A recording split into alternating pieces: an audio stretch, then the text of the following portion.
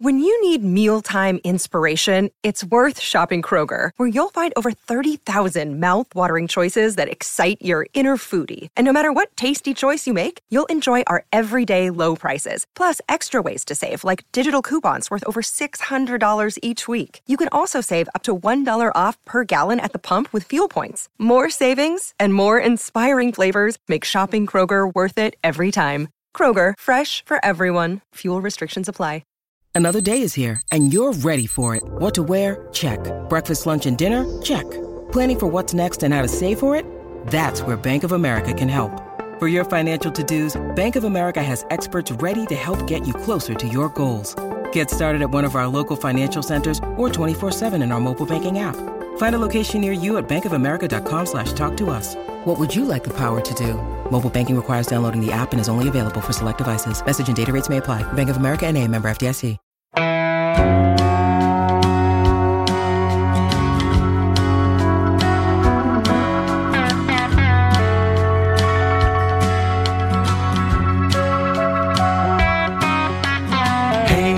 Hey, where you been? Buckeye Talk is about to begin. Hey, come on in. Welcome back to the Tuesday Buckeye Talk from Cleveland.com. Doug Lesmerises, Stephen Means, Nathan Baird. I was just telling the guys I felt like my microphone was a little weird on the last podcast, on the weekend pod. So if you thought that, I apologize for that. I hope it's a little better now. We're talking quarterbacks. We did this on the big Wednesday rapid fire last week. Great first question. Like, would you rather have these three young Ohio State quarterbacks, or would you rather have one of the Big Ten veterans? And we went like 20 minutes on it, but I just want to go an hour on it. I just want to talk only about quarterbacks. We did speak with Ryan Day on Monday, got a little more quarterback intel, how things are progressing. But I want to put Ohio State's quarterback competition in the context of other quarterback competitions in college football right now that are going on at other schools, and what other winning teams have done recently with young quarterbacks who don't have much experience. So I do think it's possible. And a lot of the times what I talk about here is just what's in my own head. And maybe I'm not reflective of the listening base or the fan base for Ohio State, Nathan, but I feel like I've been treating this quarterback competition so far as like, man, they got a young quarterback. Nobody's ever played. I don't know. What are they going to do? And I think actually I have to realize this is normal. This is like what happens when you have a great quarterback and he moves on. And then this happens at great programs, and it is happening at great programs right now. And so the thing I'm trying to wrap my head around, Nathan, is this entirely just normal? And this is the way it goes. And the only reason it feels weird is because the truncated season last year prevented Stroud and Miller from getting any reps. And if they had got normal backup quarterback reps, then this would just be completely 100%. This is how it works. Or is there something still a little unusual of like, there's no real veteran. It's all three young guys who are within one class of each other. Like I'm having a little bit of a hard time with it because the research that I did that we're going to get into is making me think like, what am I freaking out about? It's like, oh, they're going to have a good enough quarterback for Oregon. It's like, I think there's like 7 other major programs in the country asking similar questions of that, like that for the 2021 season. So like, what's your vibe on how unusual or odd this is, the shape of this Ohio State QB competition? The end result is not going to be that strange. The end result is going to be a freshman quarterback wins his job, either redshirt or true freshman. There's nothing that's that crazy about that. So the end result is not that strange, but I think the process is a little bit unique here. Again, as we've talked about many times, because it's only freshmen. It's only guys who've never thrown a pass, even though there's guys who've gotten into games.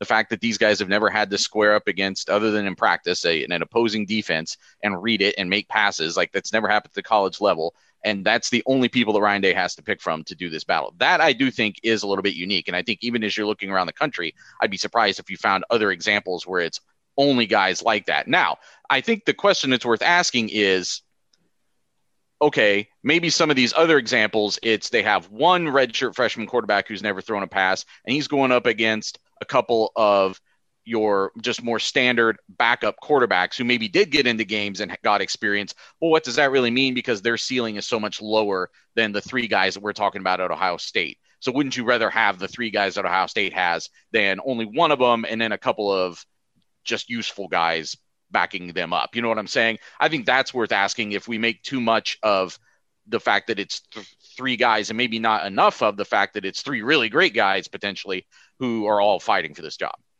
Steven, what's your vibe on how unusual this is or not unusual?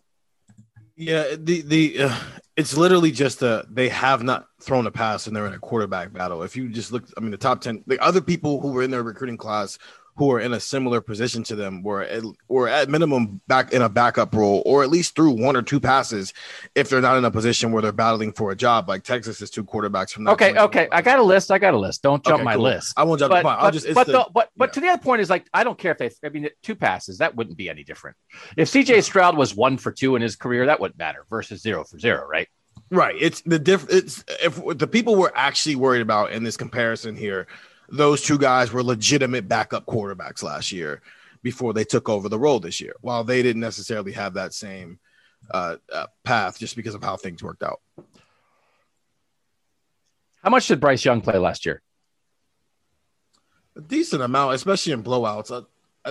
He probably threw about 30 passes. But so is that it though? Like, is that if CJ Stroud was 16 for 29 last year with 2 touchdown passes, 1 pick, and he ran the ball 7 times for 38 yards and a touchdown, would we just be like, yeah, he's a backup? He's like, probably he's the favorite for the competition. He's the backup. He hasn't played that much, and he has 2 other guys who really haven't played. Like, is that where we would be? Like, are we splitting hairs over the fact that CJ Stroud is not 17 for 29? He's 0 for 0. It would seem even more like McCord and Miller had to surpass him than it does right now. But I guess in general, even beyond the idea of who's going to win it, would we have more confidence in the winner of the battle being ready for Minnesota and Oregon if CJ Stroud was 17 for 29 last year? I think you would just have an idea of what they're like in a real live game situation. But I do think it would. I think it would speak to the confidence a little bit. I think it would speak to your confidence if he won the job, that he's seen it more, and it would speak to your confidence, I guess, even more so that if for instance, Kyle McCord won the job, that he was able to come in and make up that ground where there was an even bigger gap. So DJ Uiagalelei started 2 games last year because Trevor Lawrence got COVID. So that's exceptional. He's just as unique, though. He's just as unique as this situation. So that's unexpected. And I mean, he threw for 400 yards on the road at Notre Dame in an overtime game, right? So that is a great deal more. If we're just talking about the second half against Rutgers, maybe a couple series in the first half against a MAC team, they probably don't play that much late in the year anyway. I think it's possible. And I'm saying all of us. Maybe we're putting too much on what going 17 for 29 and 4 blowouts. He got 11 series, for the whole year. He was a quarterback for 11 series against horrible teams. How important that is. Nathan, is that possible that we are overemphasizing? So, because there's 2 things that we're talking about there. One is what Ryan Day and Corey Dennis and we would have learned by that. He looked good. Oh, he fumbled. Oh, he threw a bad pick. Oh, he threw an awesome touchdown pass. He looked in control. He looked a little shaky, whatever. What we would have learned, maybe we'd feel better about our evaluation. And then there's what it would have done for the quarterback. CJ Stroud would be, if he wins the job and he goes on the field for the first snap against Minnesota, he would feel much better because he would say, oh, this doesn't feel weird at all because I played 3 series in the second half of a Rutgers win when we won by 50, right? Is that real? I guess, like, you know what I'm saying? Like, I think maybe we're overemphasizing all that. I think it's possible that we are not overemphasizing it as far as the amount of data it gave Ryan Day and Corey Dennis or whoever, Ryan Day mostly, to make this decision right now. And I think we're maybe not even overemphasizing what effect it might have on how well somebody plays in the season opener, but I think we might be overemphasizing how good it means Ohio State's quarterback will be for the totality of the 2021 season. What do you think, Does that Steven? make sense? I think I agree with what you're saying. Yeah. I agree with that. We weren't. If CJ Stroud would have went out there against Rutgers and did exactly what Tate Martell did in 2018 and just gone 10 for 10, I mean, we wouldn't have learned. Oh, he's awesome. No, but there is him being able to, him or Jack or Kyle, obviously not, but him or Jack being able to walk out there for the Minnesota game and go, okay, I've been out here before. I know what to some degree. I've been out here before. I mean, to some extent, we answer our own question by the way we are already talking about this quarterback battle, because Jack Miller was the first one that came in last season, went down, led a touchdown drive, ran for a touchdown, but doesn't get talked about in any sort of special way in the midst of this battle because of other things we saw, or just the fact that maybe we kind of dismissed that because of the circumstances. So I think we've already sort of answered that a little bit ourselves, even when sometimes we might be contradicting that. Yeah, I thought we asked Ryan Day some good quarterback questions on Monday. I thought it was as much as I say, we got to gather facts. I actually thought this was like, there weren't as many questions about, there's a Legend Cavazos question. There were a couple other sort of specific player questions, but we did have a little bit of a broad range of learning sort of where Ryan Day's head is about the quarterback battle. But one thing I want to bring up, and I'm going to sprinkle in stuff like this during the course of it, and I didn't research this entirely because the other thing is, too, it's like we're having an in-depth quarterback discussion in March when it's the number one thing all season. So I don't want to, go into every detail now because we have to do this for the next 6 months. Top 5 teams in the country last year, none of them had their quarterback back. Alabama won the national title with Mac Jones. He's gone. Ohio State lost the national title game with Justin Fields. He's gone. Clemson lost in the semifinal with Trevor Lawrence. He's gone. Notre Dame lost in the semifinal with Ian Book. He's gone. Texas A&M thought they should have made the playoff. They finished 4th in the final AP poll with Kellen Mond. He's gone. So, they're all gone. So then you get to, okay, Oklahoma was 6th last year. Spencer Rattler back. Georgia was 7th last year. JT Daniels, who took over in the second half, back. Cincinnati 8th last year. Desmond Ridder back. That's a question, too. Who's the best quarterback in Ohio right now? We could have that discussion. Brock Purdy, Iowa State. They finished 9th last year. He's back. Northwestern lost their quarterback, Peyton Ramsey. BYU 11th. A lot of BYU love last year. Zach Wilson, he's gone. Indiana was 12th. Michael Penix, he's back. And then Kyle Trask, Florida, got a little attention last year. They finished 13th. Kyle Trask is gone. This is a changing of the guard. There was a certain group of quarterbacks, right? And by the way, you know who Notre Dame's quarterback is going to be? A noodle arm Wisconsin reject. If we have questions about whether Graham Mertz is like ready to be good for Wisconsin, the old guy that Graham Mertz scared off is like going to start at Notre Dame, Jack Cohn. So let's just be aware of like what some other options are. Notre Dame, it's like, who are the 2 best teams north of the Mason-Dixon line? Notre Dame and Ohio State. I'm not sure Jack Cohn is any better than Gunnar Hoke. It's like Jack Cohn. No, that's I don't care. I slander Wisconsin quarterbacks on this podcast. It's like robots, fast food, and slandering Wisconsin quarterbacks. Like that's what Notre Dame's trying to do. Like, oh, Jack Cohn. One time he did a thing. He like took Wisconsin, I guess, to the Big Ten championship game so they could lead Ohio State at the half. I mean, like, I agree with you. You're shrugging at that like, who cares? Big Ten championship game. Congratulations. Because we know that. Because that wasn't Jack Cohn. That was Jack Cohn riding Jonathan Taylor and that offensive line, right? That's not, but that's what Notre Dame's doing. I think like if you said to Notre Dame, you want Jack Miller? They'd be like, yeah, we'll take him and maybe he'll win the job. And like Ohio State would be like, well, we like him too, but he's probably 3rd here. You know what I mean? Like that's Notre Dame. They were in the playoff last year. Can you imagine if Ohio State was like getting ready to start Wisconsin's reject quarterback this season? Well, yeah, if you're asking if I think, does Ryan Day look at Notre Dame and is jealous of their situation just because they have a veteran quarterback? No, I don't think he is. But do I think he looks at Clemson and is a little bit jealous, not because of who DJ Uiagalelei is, but because of the opportunity that he got as a freshman to sort of get real experience, major experience, not just a few series here and there, but like season on the line kind of experience, and now gets to carry that into this year. I think he probably does have, I don't know if jealousy is the right word, but I think he sees that as like a plus that Clemson has over Ohio State as they stand here today. So is he jealous that Trevor Lawrence got COVID and Justin Fields didn't? No, it's not.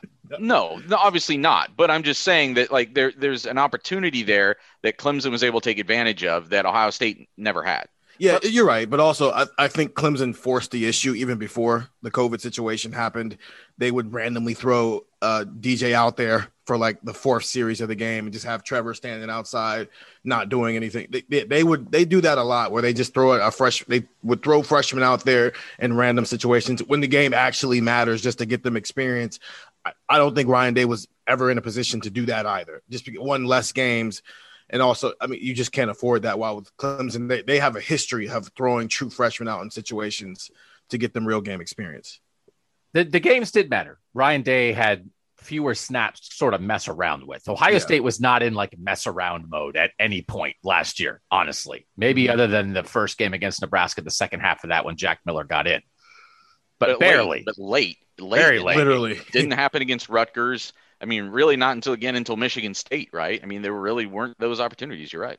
But I also wonder if last year had been totally normal. I'm not so sure that like Ryan Day is exactly that. I don't know that Ryan Day would have been like, oh, the fourth series in a random game. Here comes CJ Stroud, which is like, I think that's a little bit of a credit to Dabo because on one hand, and I want to get into this a little bit, on one hand, I think a lot of us just view DJ a certain way, right? That like DJ is the same class as CJ Stroud, but he got those snaps last year. He played in those games and he's just much more of a sure thing. They're the same age and DJ was one spot higher in the quarterback ranking. So like, why? Because Nathan, to your point, on one hand, yes, maybe Ohio State's jealous that DJ got that experience last year and CJ didn't. On the other hand, when they put DJ in on the road at Notre Dame for a team that's trying to compete for a national championship, he threw for 400 yards as a true freshman. So the experience is good, but what he did is maybe a thing of like, well, why won't CJ Stroud do that against Oregon? What would lead you to believe that he won't do exactly what DJ Uiagalelei did against Notre Dame when he's throwing to Chris Olave, Garrett Wilson, and handing the ball to Travion Henderson and Master Teague and throwing the ball to Jeremy Ruckert, right? Nathan, so I agree with you. It'd be nice to have the experience, but it's also a point to say, well, young guys can step in and do it.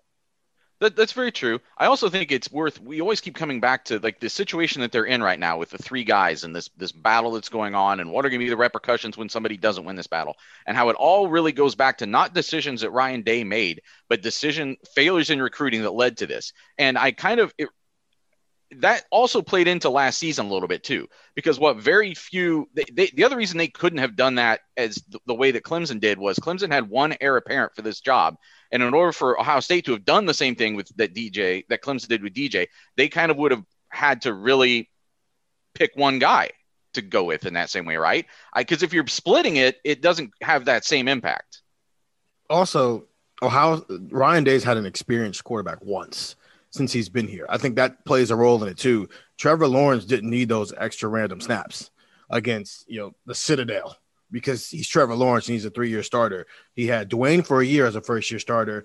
And then with Justin, it was always he needs the snaps. He needs the snaps because he has no experience. And then obviously the year was shortened last year. So he's never been in a position where the starting quarterback, you could just snatch him off the field real quick against a team you're going to beat by 40 points because he's got enough snaps. He's pretty experienced. How about we get our young guys some experience here in the second quarter instead of waiting to the fourth quarter? He had JT in 2017 as the offensive coordinator. If you're using Dwayne, he was the offensive coordinator in JT's last year in 2017, and they didn't trot Dwayne and Joe out there. I'm more So maybe I'm more as him as a head coach now, and not necessarily when he's the guy in charge. So Nathan, you get to an interesting point, and we'll get to that right after this on Buckeye Talk. Doug Lesmerises, Stephen Means, Nathan Baird. We're doing the gas station snacks. Make sure you're part of that. You're getting the spring football updates. You're getting recruiting updates. You're getting basketball updates. You are getting a lot of different stuff with the tech subscriber experience right now. It's a 14-day free trial. It's $4 a month after that. If you want to be part of it, if you never tried it, try it now. 614-350-3315. You send a text to there. And on the last podcast, I was joking around about my colon, and I said maybe we'll have a separate poop subscription. And if you want the poop texts, just text poop, and you'll get the poop texts. At least 4 poop replies on the text subscribers.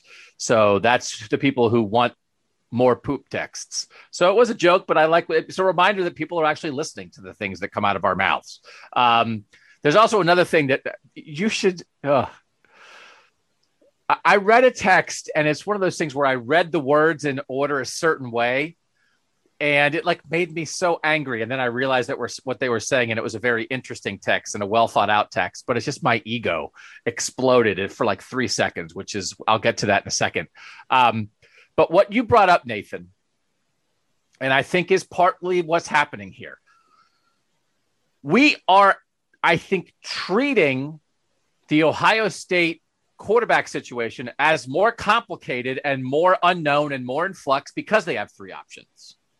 Whereas Bryce Young is going to start at Alabama, right? I don't even know who else is there. He was the number 1 quarterback recruit in 2020. He's replacing Mac Jones. He's the starter. DJ was the number 2 quarterback recruit in 2020. He's replacing Trevor Lawrence. He's the starter. CJ Stroud was the number 3 quarterback recruit in 2020. He's replacing Justin Fields. He's maybe the starter. And actually, having 2 other good guys really should put Ohio State in a better position. But I feel like we so far are kind of treating it like more of a less certain position, because the 3 powerhouse schools that we talk about all the time are in the exact same spot. They have second-year quarterbacks who are the 3 best quarterbacks in the country in their class, and they're all replacing first-round quarterbacks who led their programs to new heights. But I feel like if it would almost be easier, Nathan, if Jack Miller and CJ and Kyle McCord didn't exist. And it'd be like, oh, well, just like Bama and Clemson, CJ Stroud stepping in for a star. Right? But isn't it better? Isn't Ohio State in a better situation than Bama and Clemson because of the options? Or are they actually in a worse situation because of the options? Or do we just treat it as more complicated? Well, I think part of what bleeds into this is that thing that it's maybe sort of a pessimistic fan mentality or an overly worried fan mentality of what if they pick the wrong guy? They've got a shot to get this right. And if you pick the wrong guy and then the other dudes leave, because they saw that's how they got Justin Fields, frankly. I mean, part of the reason they got Justin Fields. So I think that kind of that hangs over this decision in a way that I don't think it hangs over. Because like I said, at the end of the day, the end result will be the same. The end result will be the same as with Alabama and with Clemson and with these other programs. But it's not the same process that gets you there. And it is a complicating factor in just sort of the optics of it. That there's more of a decision being made here than there is at those other places. They're going to say there's a process at the other places and they've got to go out and earn it and whatever, etc. But really here, it's a full-on competition between 3 guys. And it's also happening where we can't see it. Yeah, no, Clemson and Alabama are fully leaned into the Bryce Young DJ experience. But this goes back to a conversation we had during the season of should Ohio State be going after a 5-star quarterback in every recruiting class? Because this is going to be the conversation we're going to have every 2 years. If things work out and these guys are 3-and-done guys, every 2 years, we're going to have this conversation of, is Ohio State going to pick the wrong guy? Who's going to win the job? While as you look at with Alabama and Clemson, we can throw Oklahoma into this as well, because they're doing the same thing. Every other year, they go get their 5-star. And so with those teams, Caleb Williams at Oklahoma is the heir apparent to Spencer Rattler. DJ is the heir apparent, and then after him, it'll be Cade Klubnik. With Alabama right now, it's Bryce Young, and then it'll be Ty Simpson after that, after Bryce Young. That. You see that progression happening. While with Ohio State, every 2 years, maybe even every year, you're going to be asking the question, who's Ohio State starting quarterback? I don't know if it's a worse place or a better place. It's just an interesting situation that Ohio State is putting themselves in because they want to go get the 5-star every year. So let me ask it this way. So, let's say Alabama starts practice in August and Bryce Young comes out and he's throwing every pass over the fence of the practice field. He's just awful. He's incredibly inaccurate. And as they try to coach him up, he goes into a shell. He gets nervous. And they look around, and I don't know who else is there, but I don't think there's any other guys who are the number one quarterback in their class. And they say, well, what do we do? I guess we have to go with this guy. At Ohio State, if the guy that is the presumptive favorite comes out in August and is throwing the ball over the fence, and every time they try to coach him up, he goes into a shell, Ryan Day is going to turn and say, now you're up to the next guy. So Bryce Young, DJ, CJ Stroud, they're at their schools. Is Kyle McCord's existence a good or a bad thing? If you put Kyle McCord at Alabama behind Bryce Young, at Clemson behind DJ, or here behind CJ, does he make that team better? Does he make that quarterback situation better, Nathan? Or does the existence of Kyle McCord somehow make it worse? Because there's a guy right there. Now, listen, I'm not trying to dismiss Jack Miller. There might be another guy who is ranked in the 300s at Alabama or Clemson. It's just not quite the same, right? We're talking about CJ's a 5-star. McCord's practically a 5-star, and they're back to back on top of each other. But right, Nathan, like, I'm not trying to be like, that's not insane that it's like Kyle McCord's like, I picked Clemson, and he's standing there behind DJ. Would Clemson be right now going like, oh my God, what are we going to do? We have two guys. I don't know. Right. I don't know. Like, is Kyle McCord good or bad for a program when you have a 5-star a year ahead of it? I guess I don't see how it's bad for the program. I think, but we're acting like it's bad, right? Aren't we acting like it's bad? I don't think we're acting like it's bad. So. I just think I think we're acting like it's interesting. It's an interesting approach. I mean, it's got good and bad. The bad is, yes, you got a kid. He's probably going to be. You might run into a situation where guys looking over his shoulder, while at Clemson, Alabama, they don't have to deal with that. But at the same time, you can compete. You get the best possible person to be your starting quarterback because iron sharpens iron. These guys are going to be competing in the room. It's not a good or a bad thing. It's just an interesting approach that Ohio State is taking to finding its starting quarterback, where most of the other teams that they're in a tier with or in the conversation with have clearly taken this other route that seems a little bit more seamless to go from starting quarterback to starting quarterback. I mean, I guess I know there are people who are asking the question about whether this is an unnecessary complication. Should Ohio State have approached it different? I just have never bought into the idea that instead of getting Kyle McCord, Ohio State should have got some guy ranked a 4-star, but ranked in the 300s, a guy just from Ohio, whatever, a guy comfortable coming here to be a backup. I don't think that makes the room better. And I don't think they needed to do that. I've kind of rejected that. We've had this debate on the podcast from the beginning. I've always rejected that. Okay, so I want to talk about, as Stephen mentioned, the 2020 class, and that this is quite a thing, that these second-year guys are in a lot of situations to go. Number 1 quarterback in 2020, Bryce Young, he's going to start at Alabama. Number 2 quarterback, DJ Uiagalelei, he's going to start at Clemson. CJ Stroud was number 3. Number 4 was Hudson Card, who is at Texas and is in a quarterback fight to replace Sam Ehlinger. Now, he has a 3rd-year guy ahead of him, Casey Thompson, who I don't think has done much. It feels like what people are writing right now, it feels like they sort of think Hudson Card might win that job. So that is another 2nd-year guy who might be a starting quarterback in a big-time program. The number 5 guy in that class was another guy who went to Texas. I'm not sure where he is now. Number 6 was Luke Doty, who is in line to be the starting quarterback at South Carolina this year. Number 7 is Harrison Bailey, who is in a fight right now to be the starting quarterback at Tennessee. He is battling the Virginia Tech starting quarterback who transferred to Tennessee, Hendon Hooker. But it's a battle, and I think people think it could go either way. Now, Nathan, that's a little more of a traditional veteran young guy. If the young guy's not quite ready, you can play the Virginia Tech transfer. But the guy's in the fight, but that's more of a traditional thing. Yeah. It's sort of what Michigan's doing, not to jump ahead to 2021, but sort of what Michigan's doing right now too. And then number 9, and this I think was eye-opening for me again, is a guy named Haynes King at Texas A&M. And Texas A&M, who is replacing Kellen Mond, who is not as good as Justin Fields, is going through exactly what Ohio State is going through right now. It's just a JV version of it. They have a 3-person quarterback competition at Texas A&M between a 2019 guy named Zach Calzada, who is the number 487 overall player, Haynes King in 2020, who was the number 131 overall player, and a guy named Eli Stowers, who's a true freshman, like Kyle McCord, who's the number 168 overall player. And they are replacing, none of them have very much experience. They are replacing an established guy. Texas A&M thought they should have been in the playoff last year, right? But I think if Kyle McCord was at Texas A&M, he'd be the favorite, right? I mean, I think it's just so it's another example of as sort of unusual as this feels. There are a lot of 2020 guys in the mix right now, Stephen, and that's the point that I want to make. It's the point that you started to bring up, that I just think you are transitioning.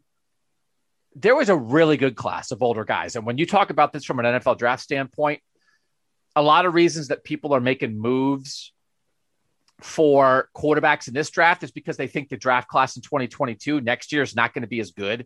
So it's Trevor Lawrence, Trey Lance, Justin Fields, Zach Wilson, Mac Jones, all right now. People are going after them, but they're leaving a hole, Stephen. And that a lot of those holes, Sam Ehlinger was a big time college player, Kyle Trask, a lot of those holes are being plugged by young guys that we lost. There was this great class in 2020, this 2018 class with Fields and Lawrence and some other guys. But what is happening at Ohio State to varying degrees, that's what's happening at a lot of places, Stephen. Yeah, and I think they're right. Like next year's draft class is not going to be as solid. And you can look at the recruiting. I mean, there was only 2 5-star recruits in that class, and then Spencer Rattler and Bo Nix, who's obviously entering his 3rd year as a starter. And Spencer's probably going to be the first quarterback taken off the board. After that, Jaden Daniels and Graham Mertz and Sam Howell down the list and whatnot. And then 2022 is when it gets crazy again because there's already 5 5-star recruits in that class at quarterback. What we're seeing with this 2020 class is a lot of these guys were in situations where it's you sit for a year and you learn, and then you start for 2 years and you get out of here. And Spencer Rattler being in 2019 is kind of on that same path. But yeah, that's most quarterback situations when you're in the world of going for top 100, top 150 quarterbacks. That's what you want. You want to have a guy who's your starting quarterback, and that guy spends his freshman year learning behind that guy. He gets backup reps, which is anywhere from like Haynes King. He threw the ball 4 times last year to where Bryce Young threw it 22 times. That's where and then you take over as a sophomore and junior, and then your junior year, you've got the true freshman behind you learning, doing the same thing you did as a freshman, and then they start for 2 years, and that cycle just continues on. And that's what makes Ohio State's interesting. And Texas A&M to an extent as well, because they're going through a similar thing. It's just their C.J. Stroud, for all intents and purposes, actually got to throw a pass. That's the only difference. 4 passes? Yeah. Literally, that's the only difference is he actually got to throw the ball in the game. Which frankly is no difference. Yeah. It's no difference. No. So I will say, though, I was just trying to go through where guys are, what classes these quarterbacks are that are going to be like the big time guys this year. From the 2017 class, so 5th year guys, right there, 5th year in college, it's Miles Brennan at LSU, who was probably one of the 10 best quarterbacks in the country returning, and Sean Clifford at Penn State. Those were the guys that popped to me. 2018, you've got JT Daniels, who was the number 3 overall recruit in 2018, transferred from USC to Georgia. We had multiple people say when we were sent out our quarterback survey after the discussion on last Wednesday's pod, like, don't make sure you're keeping an eye on JT Daniels. And we know that. There's this kid, Matt Corral or Matt Corral. I apologize. I don't know. Corral from Ole Miss. He was really good last year. He was the number 8 quarterback in that class. He's around. Phil Jerkovich started at Notre Dame, transferred to BC. He's Hafley's quarterback. He was the number 10 quarterback that year. Emory Jones at Florida, one-time Ohio State commit. He was the number 11 quarterback that year. He might take over at Florida this year. Adrian Martinez was the number 14 quarterback in that class. He's still around at Nebraska. Dorian Thompson-Robinson at UCLA was number 4 quarterback in that class. He's still around too. Then you get to the 2019 guys. Spencer Rattler was number 1, which is why Spencer Rattler is like the guy to watch this year. Bo Nix at Auburn. He's been playing forever. I'm not sure how good he is. He was the number 2 quarterback in that class. As mentioned by Steven, Jaden Daniels at Arizona State, number 3. And then we've got to get into this guy. This was my fault. I dropped the ball on this. We did not really discuss him on the Big Ten discussion before. The number 4 overall quarterback in the class of 2019 was Ryan Helinski, who is Northwestern's quarterback now. He went to South Carolina. He transferred to Northwestern. For all the Graham Mertz love we've given Graham Mertz was 5th that year. Ryan Helinski was 4th. So Northwestern got its version of Graham Mertz, right? Sam Howell Number 6 in that class at North Carolina, probably the two best quarterbacks in the country are Sam Howell and Spencer Rattler coming into this season. And then Talia Tonga-Vailoa, number 8 in that class. So that's what we're talking about. And then we go to the 2020 guys. So those third-year guys, it's Rattler and Howell, and then a lot of guys kind of, who don't have a ton of experience yet. You got JT Daniels in 2018. Stephen, it just feels like the point I want to make here is North Carolina's got Sam Howell, Oklahoma's got Spencer Rattler, JT Daniels at Georgia, Keaton Slovis at USC, a couple different guys. There are a lot of places where the quarterback position for this season is kind of in flux. And we have talked about Oklahoma and Georgia as the teams for Ohio State to watch out for this year. And part of the reason we mentioned them is because they do have quarterbacks. But it's one of those things like if Trevor Lawrence was back as a senior at Clemson, and it was like, oh, can Ohio State compete with Clemson to win the national title this year? It's like, what are you talking about? They have Trevor Lawrence. He's a senior. Ohio State literally does not have a quarterback who's ever thrown a pass. I think it would be a different discussion. But there's enough uncertainty at a lot of places, Stephen. I think Ohio State fans need to know that and factor that in. It just so happens that we had a wave of guys leave, and there are multiple teams in a similar place at quarterback to Ohio State. Yeah, you're right. I think what's interesting is, and this is going to be something that's going to be interesting to watch over the next 5 years, if this happens again, because I think what we're seeing the end of here is, yes, Justin Fields, Trevor Lawrence, this 2018 class, some 2017 holdover, but then also guys who transferred and were grad transfers other places. And so everybody's room is kind of resetting at the same time, whether it's because you had a transfer quarterback as your starter the last 2 years or a grad transfer quarterback, or the guy you recruited is gone on to the NFL. With the one-time transfer rule coming into effect, how many more times will we see this where we're once again going to be telling fans, yes, it seems like Ohio State's going into a weird situation where they're trying to figure out who their starting quarterback is while also none of them having any real experience. Well, the rest of the country might actually be in the same situation just based on how quarterback movement goes on throughout recruiting and the transfer portal. Nathan, what does thinking about it this way, does it matter? Because, again, we're constantly putting Ohio State in the national title picture. We're talking about them all the time from a national perspective. And in the end, the real question, right, is the real question in this quarterback competition is, will Ohio State's quarterback be good enough for the Buckeyes to make the playoff? So then I think what's happening elsewhere matters at least a little bit, I guess.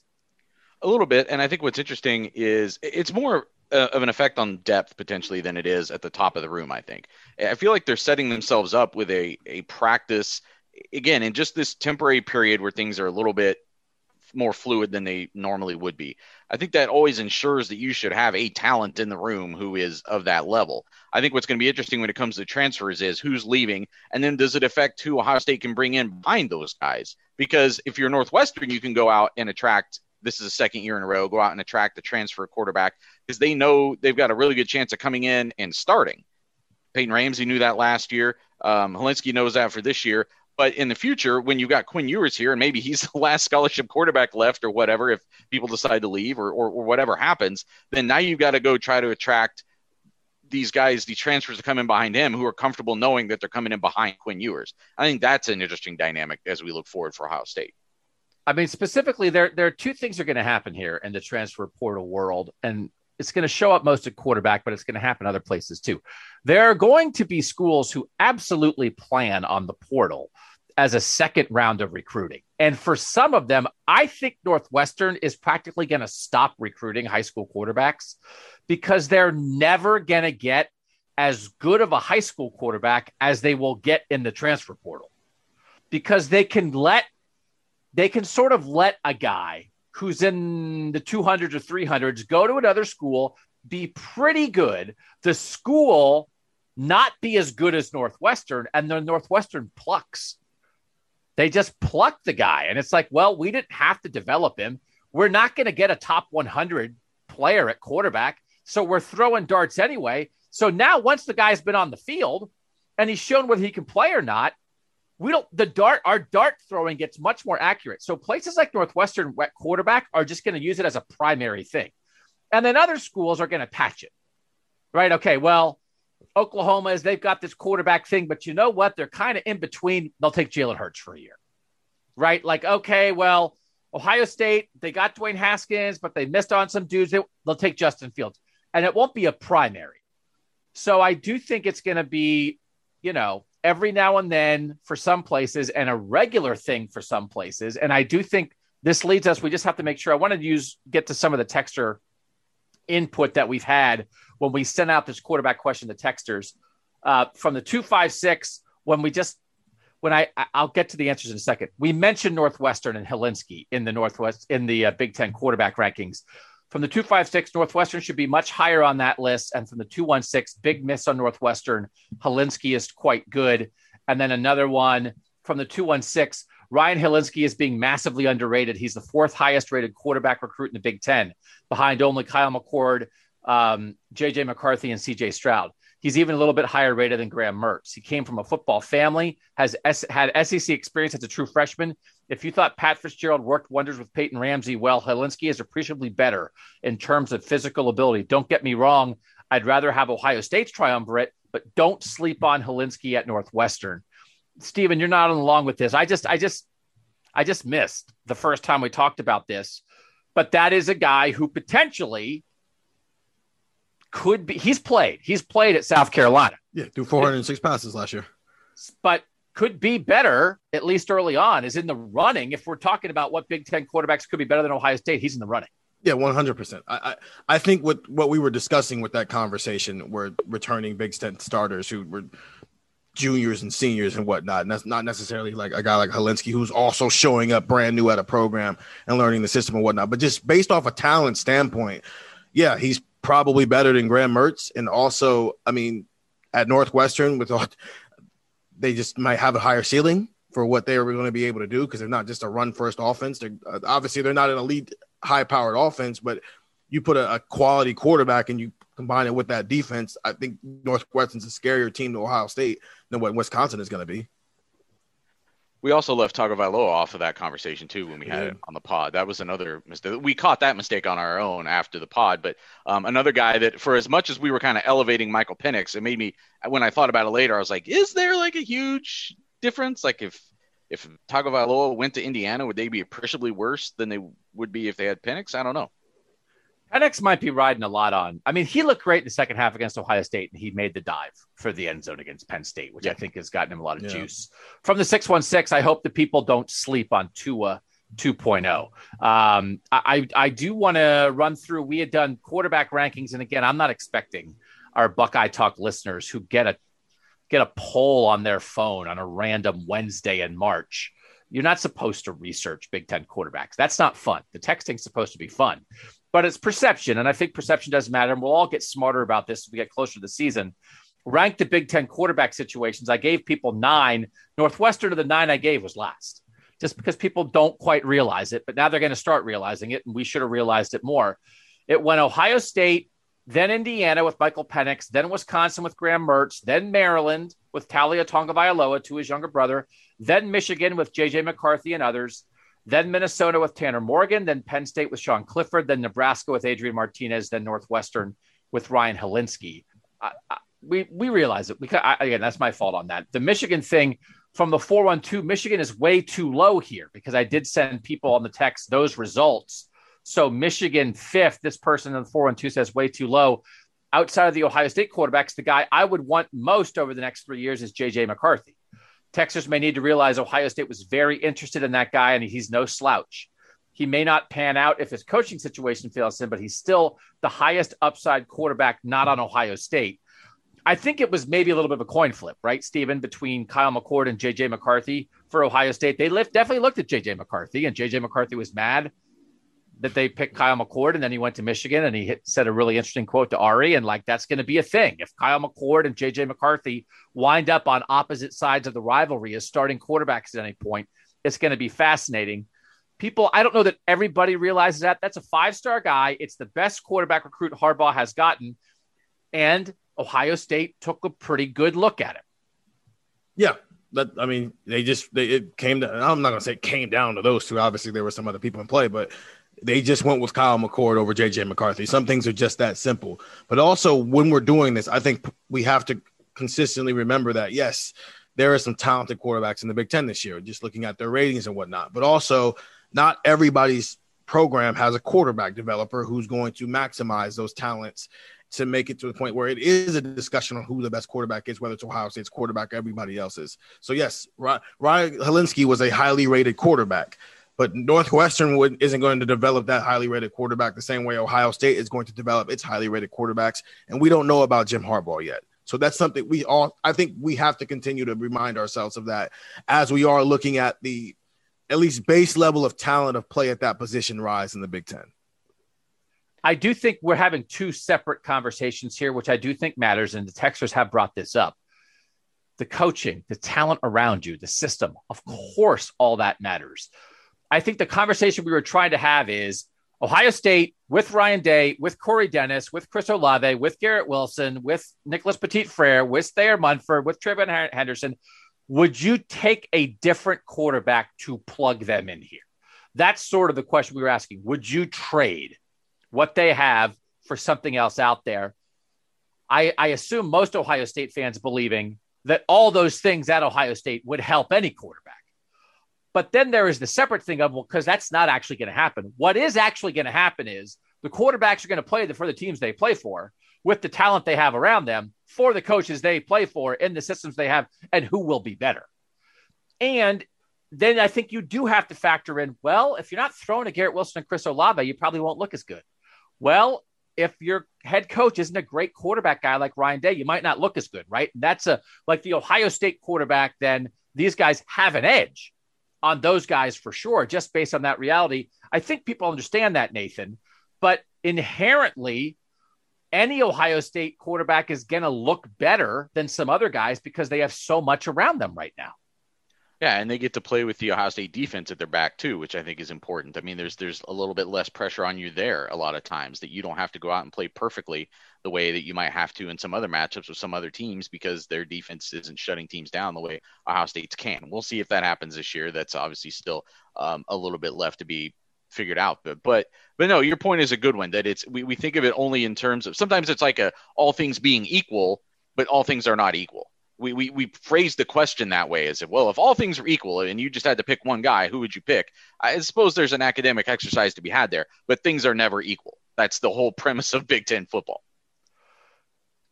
Talking about some other quarterbacks in the conference from the 519, Tanner Morgan is the safest quarterback in the conference. Ohio State has the highest upside, though. And I think, again, when we're talking about Ohio State, we really are dealing with upside a lot because that's how you beat Alabama and Clemson, with upside. People shouting out JT Daniels from the 614. I just want to get on the record that I think JT Daniels is a sure thing too, because I had listed who are the real sure things. And I think I said like Spencer Rattler, Sam Howell, maybe Keaton Slovis. There's not a ton. And this person's saying, don't leave off JT Daniels. They were a different team once he settled in last year, and Georgia may have made a run at the playoffs had he been around the whole year. I think that's a point well taken. And from the 216, JT Daniels is the truth over at Georgia. That team will be nasty next year.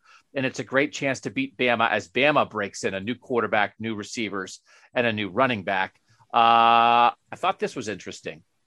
From RJ and the 513. I'm rolling with the baby Buckeyes at quarterback. They have Ryan Day developing them. They have a better offense around them. And they have a good enough defense that they won't have to blow the doors off the opponent every week.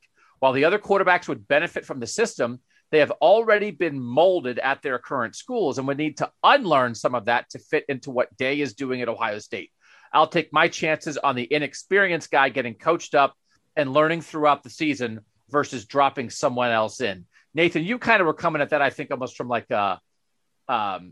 some perspective there of like, you thought, well, I wouldn't want to trade these young guys and then get them back later because I want the year of development under Ryan Day for 2022. But there's also part of it from the sort of the reverse of that, of they're a clean slate. They're not a transfer. And I think that is something that comes into it. It didn't happen maybe with Justin Fields much because he didn't start at Georgia, but Ryan Day and Corey Dennis can put into these three whatever they want to put into it. Well, again, it's just the other interesting aspect of this is that we keep talking about it in terms of who's going to be the starting quarterback this fall. But they've got this is the only three quarterbacks they have. Somebody's got to stick around and be the second quarterback this fall. And then this whole thing, we presume, starts over again next spring when Quinn Ewers gets here. It's kind of what Steven was speaking to before. It's the continuous just how fluid this situation seems like it's going to be for at least a couple of years. And that's, again, unique compared to everybody else. But you're right, because I think what's happening right now, and Ryan Day was speaking to this today a little bit, right, about when he's talking about how this competition he thinks could go pretty much right down to the wire. We'll see if that ends up being true. But it is a constant evaluation that has to keep going on, because people develop at different times. There's different timelines for when people come along. He knows that, they believe in Kyle McCord, and they know that they brought him here for a reason, but that year maybe it does make a difference. And it's not until next spring where he really starts to take a leap forward. But by then you've got Quinn Ewers here. There's a lot still to be decided as far as how these guys all fall together. And it is kind of fascinating.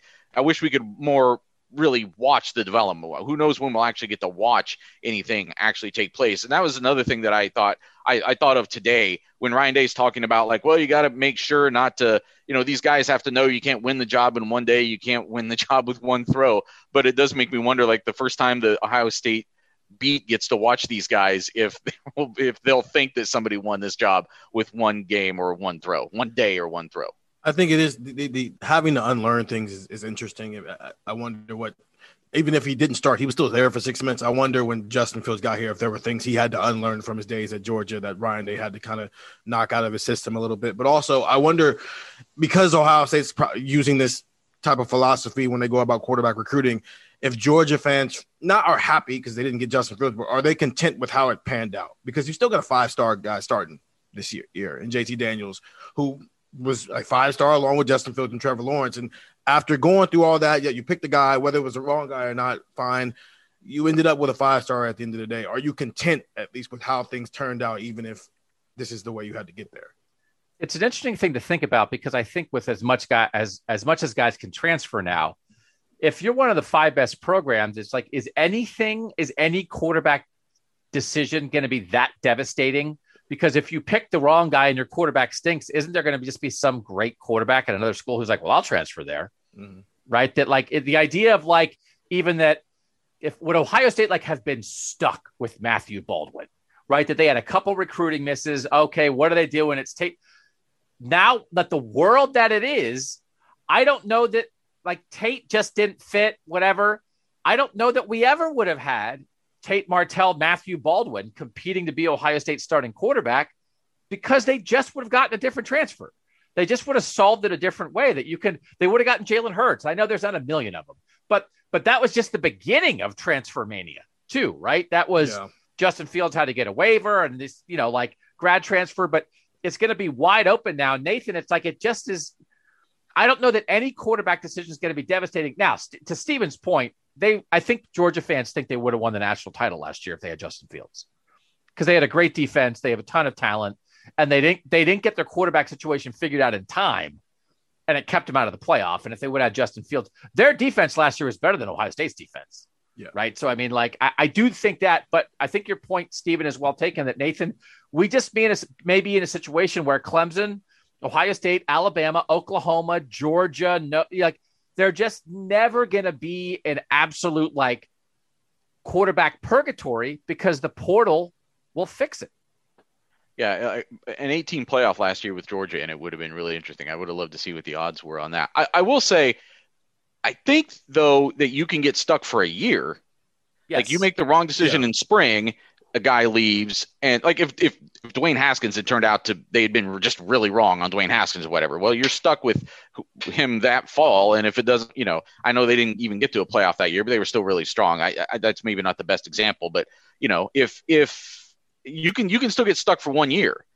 So I think that's the important thing to remember. You can get into it like Georgia. I mean, does Georgia think, say what you will about last year, but even just picking Fromm over Fields, I understand why it happened, but did that close some doors that might have been open to Georgia if they had made a different decision? Like, you can look that you're only going to maybe sometimes see that in retrospect, though.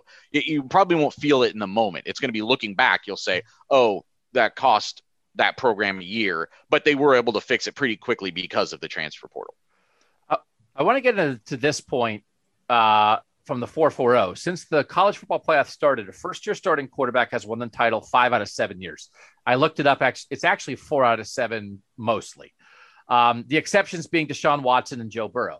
So being an unknown prior to the season at quarterback isn't necessarily a bad omen. whoever the Ohio State quarterback is at the beginning of the season may not finish the season. And there are 3 college football playoff winners who won it that way. Ohio State in 14, Bama in 17, and Clemson in 18. So I'd take the loaded Ohio State room with multiple high caliber options over all other Big Ten quarterbacks. For elite programs, experience at quarterback doesn't matter based on the stats. So they're counting Tua coming in the second half of the national title game for a half as being like an inexperienced quarterback. So that doesn't really count. So it's really 4 out of 7 where first year starting quarterback. So 2014, it's JT and Cardale because Braxton gets hurt. So that definitely counts. And we are going to get to a very specific JT Barrett question about this in a second. 2015, this might be the best comparison, guys. It's Jalen Hurts as a freshman, and Bama wins it all.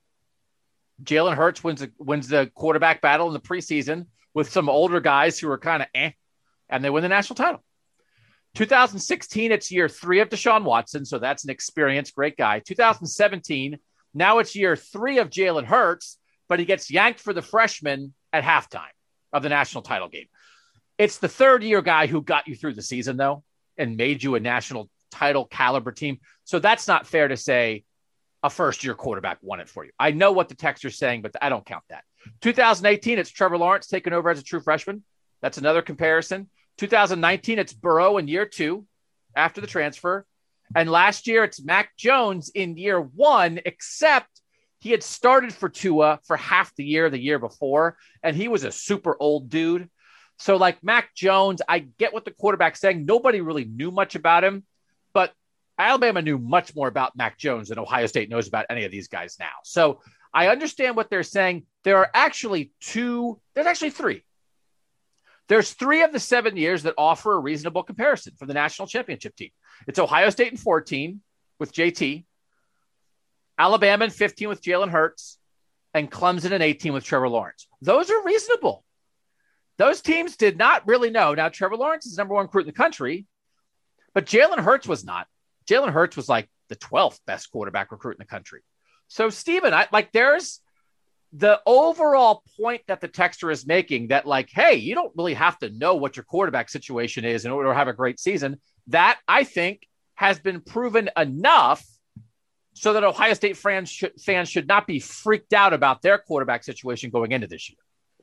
I agree a little bit, but to push back, I think it was everybody knew Trevor was eventually going to take over that starting job in 2018. The ceiling was just higher than it was with Kelly Bryant. And then with Alabama's quarterback room was so that there was it's almost similar to Clemson's 2018 situation where let him get some experience before we completely give him the job. I think the 2014 Ohio State one is the most interesting one because it was a week before the season and you lost your starting quarterback and now you're trying to figure things out. Now, obviously there's a little bit more time, but this is the only one that's purposeful. It's purposeful that you don't know anything about who your starting quarterback might be because it isn't necessarily circumstance or you just don't want to throw the young guy in there immediately. It's you from the get-go, you understand this is how this is going to be. But to push back on that, it is some circumstance because we were just saying if CJ Stroud was 17 for 29 last season, we would know more. So like it's not that it's a backup quarterback, it's that it's guys who have literally never played. And that was not planned. Yeah, that's the one. You can't plan for the pandemic part of the situation. Outside of the world going crazy, everything else about this situation was planned in a way that wasn't for Ohio State in 2014, but was for Clemson and Alabama in those years where they won the national title. Nathan, do you think what does this information do for Ohio State fans? Does it make them say, yeah, you know what? We can win this. We're fine. Or no? I guess it's interesting to me that if you think that Trevor Lawrence is an example that shows how this can work for Ohio State, then I think it goes back to the conversation you and I had a couple weeks ago, which is, does that mean that Ohio State has to have one guy in place when the season starts? Because that's not what Clemson did that year. They let the Trevor Lawrence-ness of that develop over the first 3, 4, 5 games until it was time for him to be the clear number 1 starter. So I think if you're accepting that, then it means you should be open to the idea that maybe this team doesn't have one quarterback when the season starts. Yes, but also it's very different as because that was the veteran who's not as good as the young guy, and you're just letting the young guy ease in. This would be a change. This would be like, well, we thought this guy was good enough and he's not. The other one they knew was coming. It was a matter of when. I do think, for instance, if you look back, if Ohio State wins the national title this year, right? When you look back on it and then try when the next 5 years from now, people try to use Ohio State as a comparison, they'll say, well, it was a first-year quarterback, but he had the two best receivers in college football. He had two of the best tackles in college football. He had a 5-star running back, right? He had a quarterback guru as a head. You know what I mean? That like there are, as much as we're kind of finding the yeah buts when we try to compare Ohio State is kind of filled with yeah buts. Yeah. Buckeye talk, right? That Ohio State has a lot of things in place that most schools don't have when you're trying to develop and win with a young quarterback. They literally have the two best receivers in college football. Like that's what the lists say. And I don't know who would disagree with the lists. So like that is extreme. That is like not normal. That's Bama didn't have, Jalen Hurts didn't have that. He didn't have the two best. Trevor Lawrence didn't have that. He didn't have the, like this is crazy. So I do think it opens up a yeah, but which leads us to just the idea of like, are you worried? Do you think they can do it? And it's like there's enough reasons to think that either A, this is kind of normal, or that Ohio State is set up to be the exception to the rule. I want to do this survey result real quick. Do you think Ohio State's quarterback play will be good enough in 2021 for the Buckeyes to win a national title? I gave 5 answers. Maybe was in the middle. Maybe got 16%. Above that was, yeah, for sure. And I think yes, but I'm not 100% sure. Yeah, for sure got 24%. I think yes got 42%. And then below maybe was, I think no, and definitely no. So as we always say, what are the extremes? The top 2 yeses got 66%. The bottom 2 no's got 18%, and the maybe got 16%.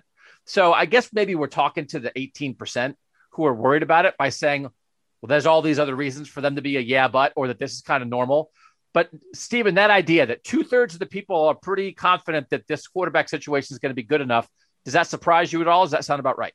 No, because they have faith that Ryan Day will continue to develop Heisman level quarterbacks, but also this quarterback has the type of safety blanket. I don't think the safety blanket for a first year starting quarterback who's never thrown a pass could get any better than what these 3 guys have. Like you just mentioned, the two best wide receivers in the country, a 5-star running back and an experienced running back who may not have as high of a ceiling, but he can produce some quality, 2 best tackles, and then a bunch of 5-star interior guys. Like, are you, Nathan, is that 2/3 pretty confident? Sound about right to you?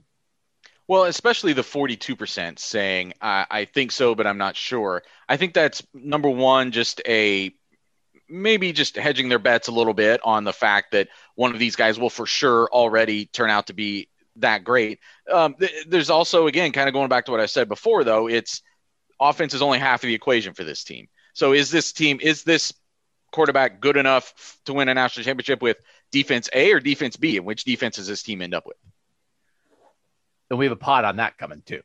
I have a good question saved to talk about that defensive thing. We're going to talk about this after the break, a very specific JT Barrett question in regards to these young quarterbacks for Ohio State.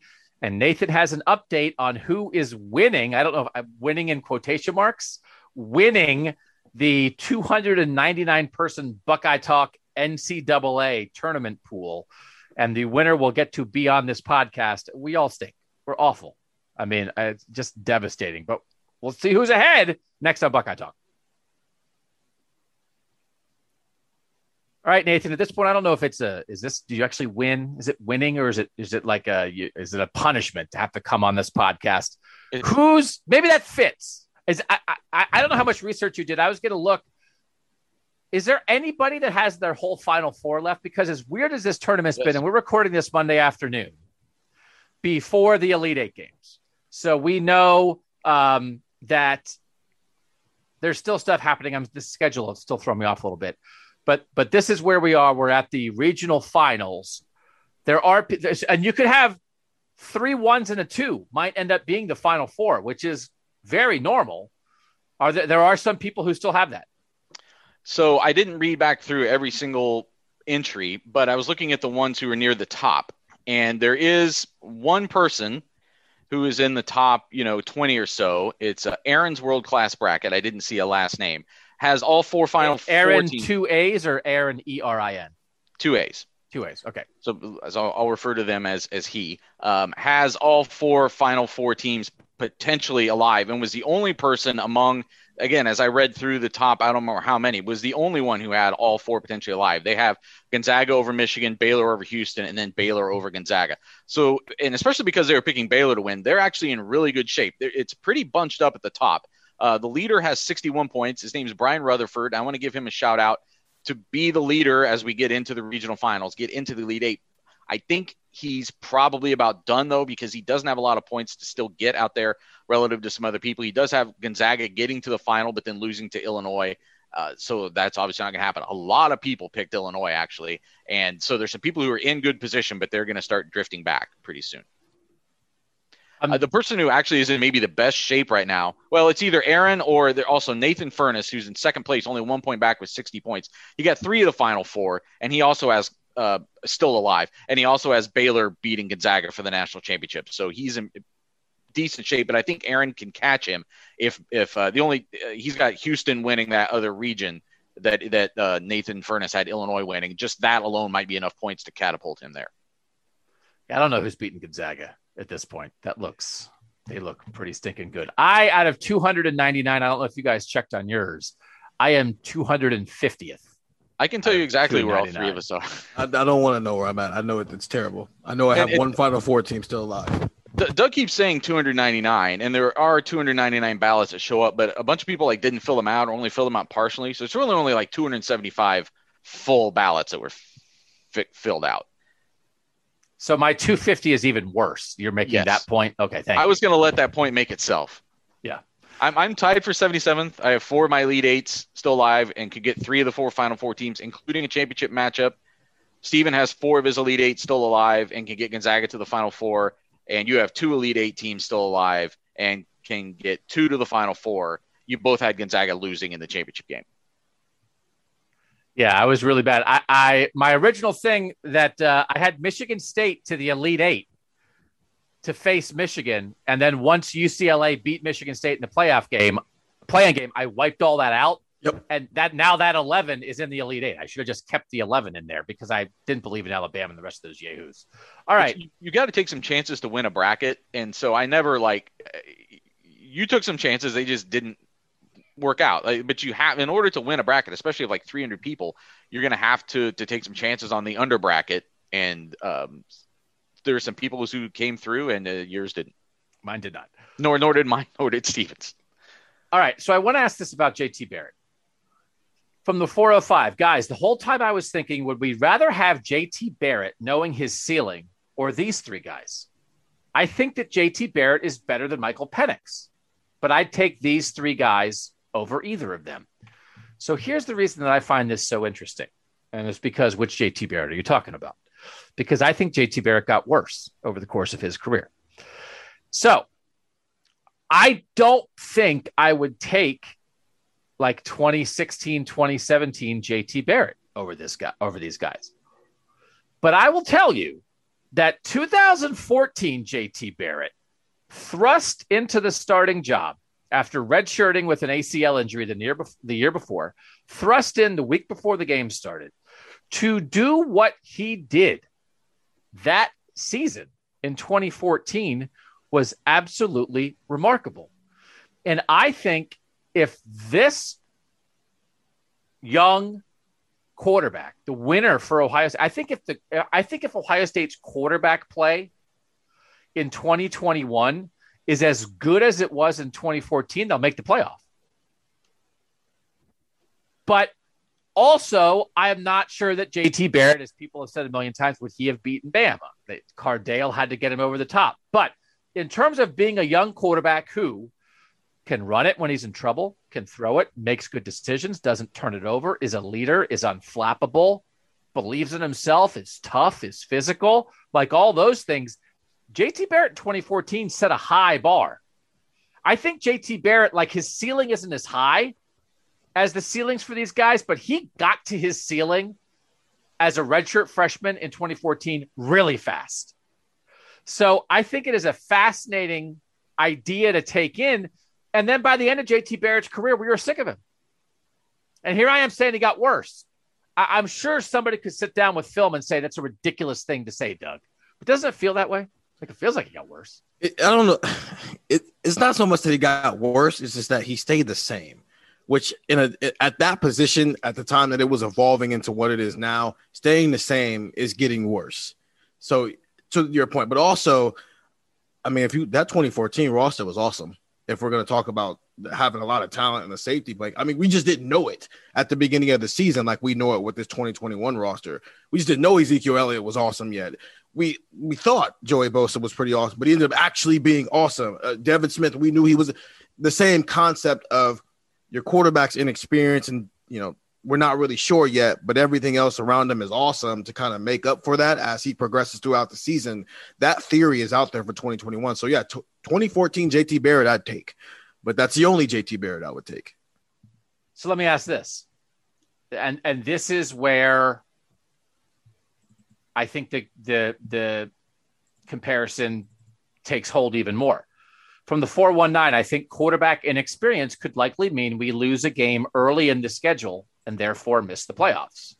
And somebody else said from the 925, they're trying to figure out, like, if Ohio State gets off to a good start, then they want to keep their guys. The question is, do the Bucs lose one or both of the first two games due to inexperience and thus cost themselves a chance for the playoff? If they're 2-0, then no doubt that Ohio State's quarterbacks are the cream of the crop in the Big Ten, and there's no trade because you'd take those guys. So, Nathan, that's what happened. And that's the world we might be living in 2021 is, famously, everybody listening to this knows it. They lose week 2 to Virginia Tech. It's the albatross hanging around their neck, and they have to do everything they did the rest of the year just to get in as the 4 seed. It's that bare front. They weren't ready for it against Virginia Tech in week 2 at home. Quarterback inexperience was absolutely part of that. They played a really good defensive team. He couldn't do much, and they couldn't help him enough, and they lost. And Oregon in week 2, Nathan, could be very similar, and then the race will be on to come back from that. But I think both, if we're asking for a JT Barrett comparison, for trying to compare 2014 and 2021, you're comparing both the quarterback ability to get up to their ceiling pretty quickly, and potentially the ability to come back from an early season loss. But again, I think this is where the timeline question becomes interesting. And I see both sides of it, because as much as I was advocating before for maybe this needs to be something that they don't have an absolute decision of by week 1. And that's how you best assure that you get the best guy for week 12. But then now the other side of it is, as you're pointing out, a guy doesn't really get to have as many first string reps until 1 week before the season. You're learning on the run a little bit. Not that you weren't already in the meetings and going through practices, but it's not quite the same thing. So is Ohio State, does it need to make a commitment earlier to that, get one guy who is solidified as the guy, and then maybe that helps you avoid that early season stumble? If they're more secure and more established and more just fluent in the offense and established as the leader, does that help them avoid that early hiccup? I see both sides of the argument. Part of the reason, JT wasn't ready is because he'd been the starting quarterback for 2 weeks. If they figure out a guy and he takes most of the first team reps in August working with the ones and they're ready to go, then that guy's going to be much more prepared for week 2 than JT Barrett was for week 2, because it was unexpected. I think it is a really interesting conversation. But in that case, they didn't have that decision to make. They had a starting quarterback. You weren't going to take him and not give him the starting reps to do exactly what we're talking about, which is get ready for the year. But this year, that's part of the decision process, right? When do you make that call and turn it over to one guy?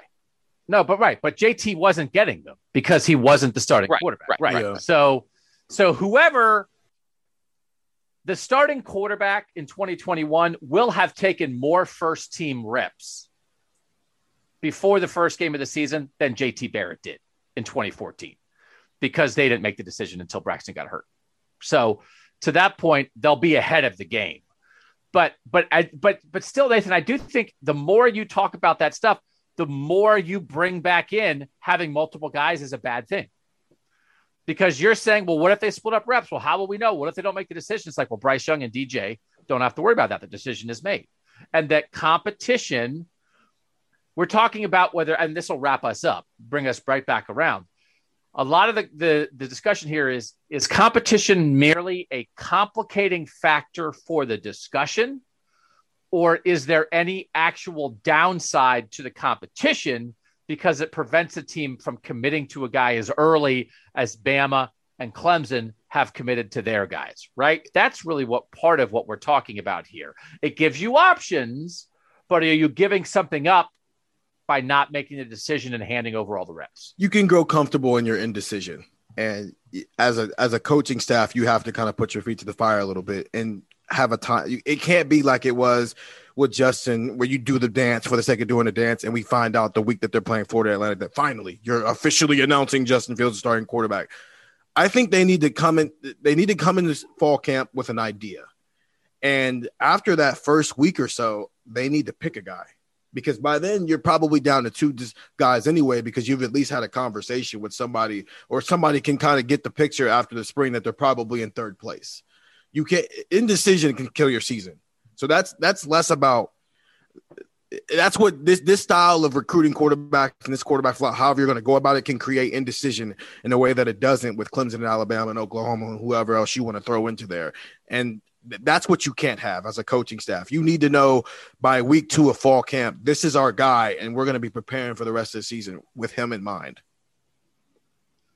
I think that's right. And they don't have to tell us necessarily. Oh. But I just, whatever, and I don't know that it is right now. If they're splitting reps a third with the ones right now, they can't be doing that, to your point, Stephen, like on August 20th. Right. You've got to, and then, but I don't think you even want to be at 50-50 by then. Like you want to be like someone starting to take 70%, and you want to keep the other guy ready. I get it, but someone has to start taking the majority of the snaps at some point. A couple more quickies from the 312. The answers are, this is like the fact that 80% of people would take the current Ohio State quarterbacks. Those answers are banana land. I'm an eternal optimist, but putting that much faith in quarterbacks that haven't touched the field is silly. Based on what? Semi-worthless recruiting rankings? How quickly we forget about the Justin Zwicks, the Tate Martells, and the Joe Pickens. I don't know who Joe Pickens is. That I disagree with. I mean, like, we can pretend that, like, we're not going to pretend that recruiting rankings are meaningless. Trevor Lawrence was number 1 and Justin Fields was number 2, and those were right. But to the point is, like, all right, well, Justin Zwick took a little time, and then they figured out it wasn't him, and then they went to another guy, and then the other guy won the Heisman a couple of years later. So, I mean, I guess a lot of this is they're going to get to the right answer, but how long will it take is part of it too? Because in 2004, Ohio State transitioned from Craig Krenzel to Troy Smith, but it wasn't instantaneous. And they were really good in 2005, but 2004 was a transition of figuring it out. And could 2021 be like a transition? And that it's worth it? I mean, Ohio State was like the 4th best team or the 3rd best team in the country. 4th best team in the country in 2005, and they were number 1 the whole season in 2006. So was going 8-4 in 2004 in that transition worth it? Yeah. You had to do what you had to do. Now, if you can go 11-1 while you're transitioning, that's even better. But I think almost like at the worst, that might be what's on the table for Ohio State, that it's a little bit rough in making the decision and going to the guy, but then you figure it out and then you roll again. From the 419, I think this is a bit more nuanced. The Ohio State quarterback should blow away the Big Ten quarterbacks in production based simply off his weapons. Whether or not they'll actually be better might be hard to quantify. We will definitely be comparing him to DJ and Bryce as the newcomers, and maybe JJ McCarthy if he wins his job. And then I'll finish with this one, because this is the one that made me mad. Let's see if you guys read it this way too. I'm such a huge jerk. This is Jeff in Maryland. Of the 3 of you, I am most like Nathan in personality.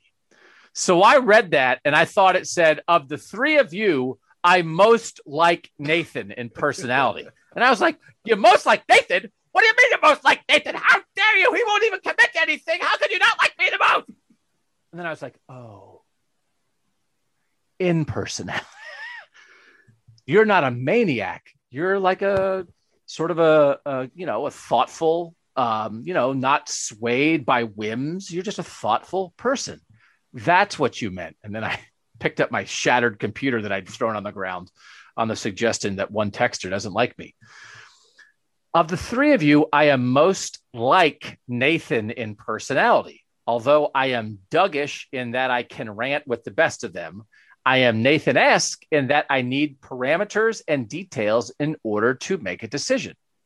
When it comes to quarterback, I just can't rank any of the three over proven but slightly flawed talents like Michael Penix or Little Tua. It would not surprise me at all if the Ohio State quarterback is seen as the best in conference by midseason, but I cannot compare my imagination's rating of Ohio State quarterbacks with proven performance elsewhere.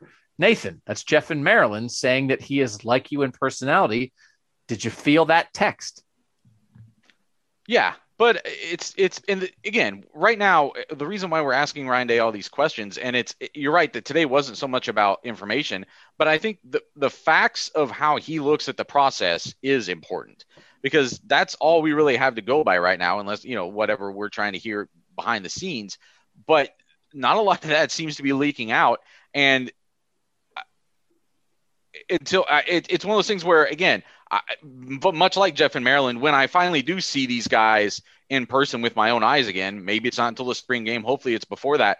I'm skeptical at this point, but I don't want to overreact to that. I think what Ryan Day was talking about today about how this needs to be an evaluation over a long period of time is true. And we want to talk about it with intelligence and perspective, but we're only getting third-hand intelligence and third-hand perspective.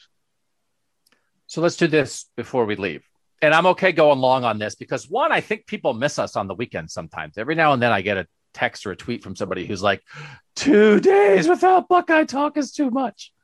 And I say, that's very nice of you to say that. Remember when we only did 2 of these a week? I didn't. 2 weeks ago, I did 11 podcasts in 1 week because we did 6 here because we had the emergency Oral Roberts one, and it was Browns free agency. And we were doing a Browns podcast and I was on it every day. I'm usually on Browns twice a week. I did 11 podcasts in 1 week. Even I was sick of me. So no, I can't remember when we did one a week. I can't. I'll be honest. Doug doesn't remember doing one per day. Yeah. Yeah, that's true. I'll be honest. I'm not 1,000% sure that 5 a week is like sustainable in perpetuity, which I'm not trying to freak anybody out. I think there's a world where 4 a week might make the most sense, or maybe 3 a week in the off season and 5 a week during. I don't know. That's just me talking, not the bosses who are like, I just did a HelloFresh ad. So it's like the HelloFresh ad coming your way soon. Man. You're a cartoon now too. I'm a cartoon. Weird. I'm a scary. You can find it on my Twitter. I'm a cartoon. Come to our baseball roundtable next Monday, home opener for the Indians. We'll be talking about baseball. So, but I do want to, so I'm okay going long because it's the quarterbacks, because it's the start of the week and it's not the 2-hour one, but this is going to be like an hour and a half, but we really need to cover this. And I do think the pre-spring quarterback thing that we did for everybody got a little smushed because we dropped, they lost to Oral Roberts that same day. And we dropped the Oral Roberts emergency pod on top of that pod. So we don't have as many listens on that pod as we do for the ones around it. I just really would encourage you to go back and listen to it, because it's where we laid down the foundation for Jack Miller, CJ Stroud, and Kyle McCord. And we're talking about it now, and we're going to keep talking about it, but go back and listen to that. It'll help set the stage for all of this stuff. We talked to Ryan Day on Monday, Nathan. Off the top, we said, hey, we talked to Ryan Day about quarterbacks. There are a lot of quarterback questions. You have already posted a story at Cleveland.com about it. Give the good people just a little breakdown of what 2% more vibe we got from Ryan Day about these quarterbacks and how it's progressing. Well, again, just like kind of what I was saying, that he says, all these guys are throwing the ball well, but what does that mean? They're throwing against air.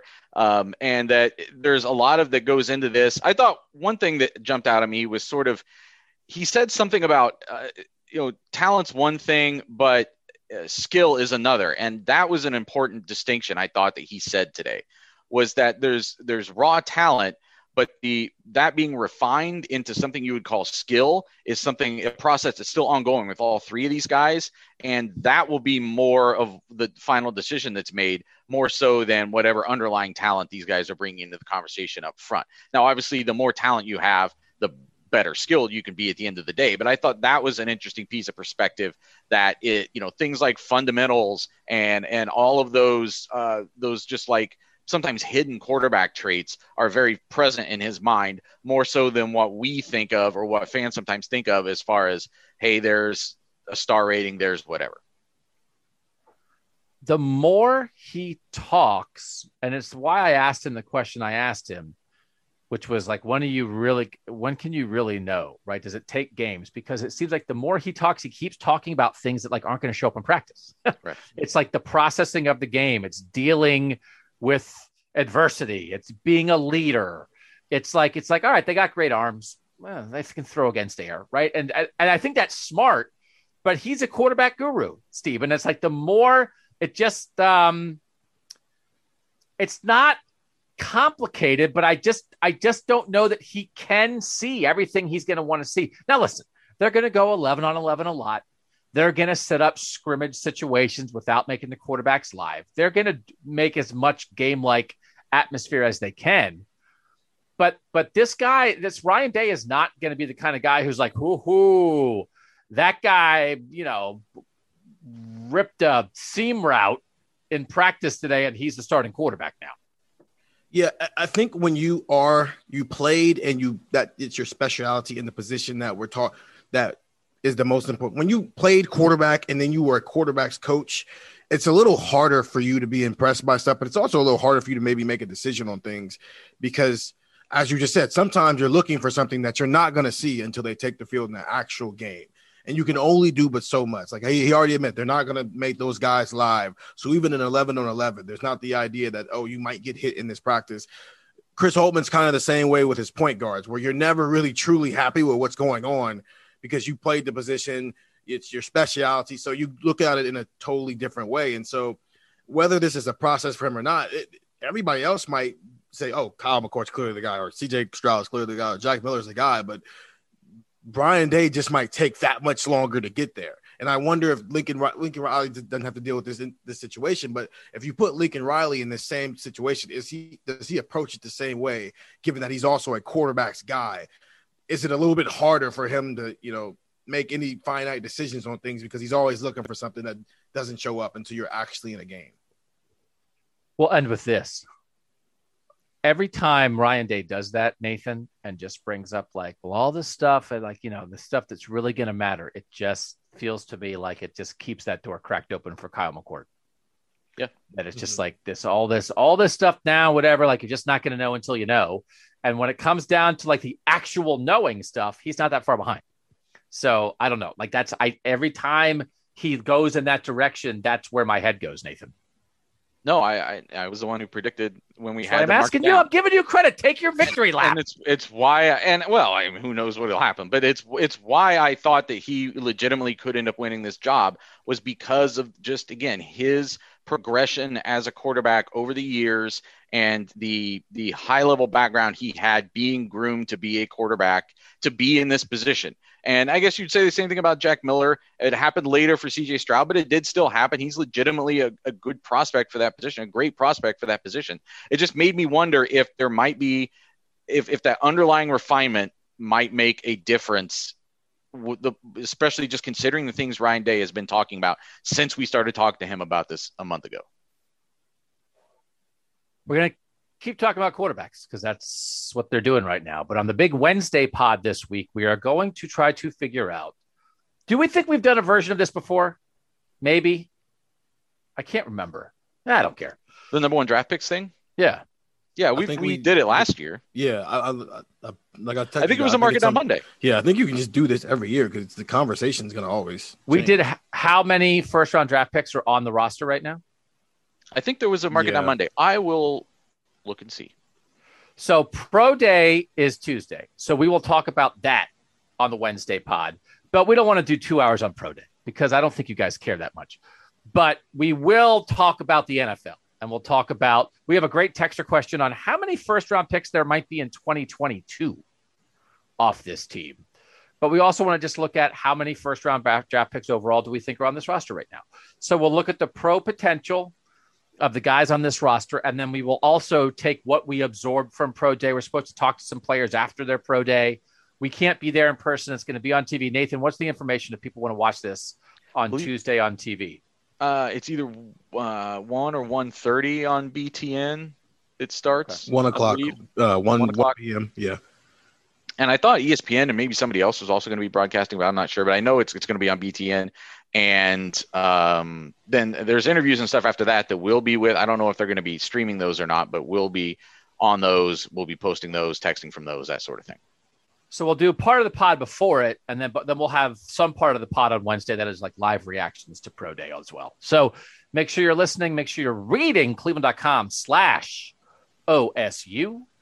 Drop the reviews at Apple Podcasts. I haven't gone there lately. There was one a couple weeks ago. It was just very particularly mean about me. And then my feelings get hurt, and then I don't want to look at the reviews anymore, because why would I want to make myself feel bad? I wish you could reply to reviews. Wouldn't that be a thing? Shouldn't that be a thing? You can reply to reviews. It's like, oh yeah, you gave us 1 star. Well, take this. Right? Doesn't that seem fair? You can on Yelp. I don't know why. For real? You can on Yelp? Yeah. I'm pretty sure you can. I did a review of our last apartment, and usually when people say something bad, they just go, "Thank you, we will work on this." Or if you say something good, it's "Thank you so much, we try so hard." No, that's not what Buckeye Talk says when you give us a bad review. Thank you, we will work on this. Buckeye Talk, never. That is not one of our slogans. All right, thanks to everybody for listening. For Nathan and Steven, I'm Doug, and that was Buckeye Talk.